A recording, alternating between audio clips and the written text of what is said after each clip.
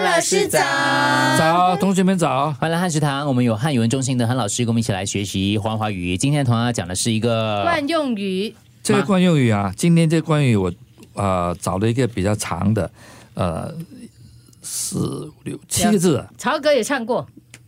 不管3721。I don't wanna be alone。by the way， 曹格那首歌叫3721而已，没有不管。他在里面有唱到不管3721。对，3721，你有不管字啊？先说是什么意思啊？我自己以前我也以为它是个谚语，后来我再查一下资料啊，它不能是谚语，因为它不知道没有一个完整的意思在里面，是什么都不管了，不管什么结果了，所以它是一句惯用语。有一个来源的说战国时期，苏秦为了联合各国一起来抗秦朝嘛，对，就到齐国去游说。他对齐国的国君说了，他说：“齐国的土地非常广阔，物产非常丰富兵精粮足可以跟秦国抗争。”他就举例了，他说临淄城里有7万户人家，临淄城是一个城嘛，有7万户人家，每一户呢总不会少过3个男子吧？所以7万37就21万人。如果你要征兵不用到别地方去了，只要临淄一个城市就可以征兵21万。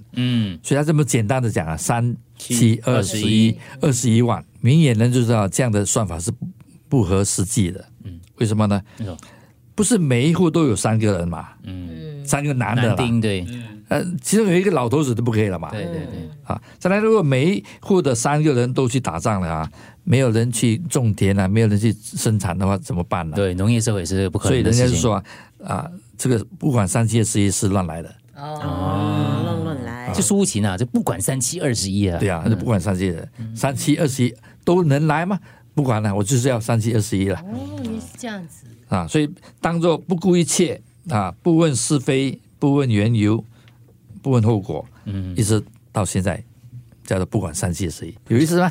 有意思，非常有意思。这是惯用语，它有来源的，它有一个典故就算惯用语都有典故，可见很多我们的华文的词汇里面它的意义是非常深远的。我觉得还好，不用学华语因为你是母语了，就是它的那个很广泛。可是我觉得老师会让就是我更有兴趣学华语，因为他真的是有跟我说到典故。就以前上学的时候，有些老师呢，他因为可能比较难教，或者是他自己可能也不太懂。你说什么学校我学校懂的我朋友的朋友跟我讲。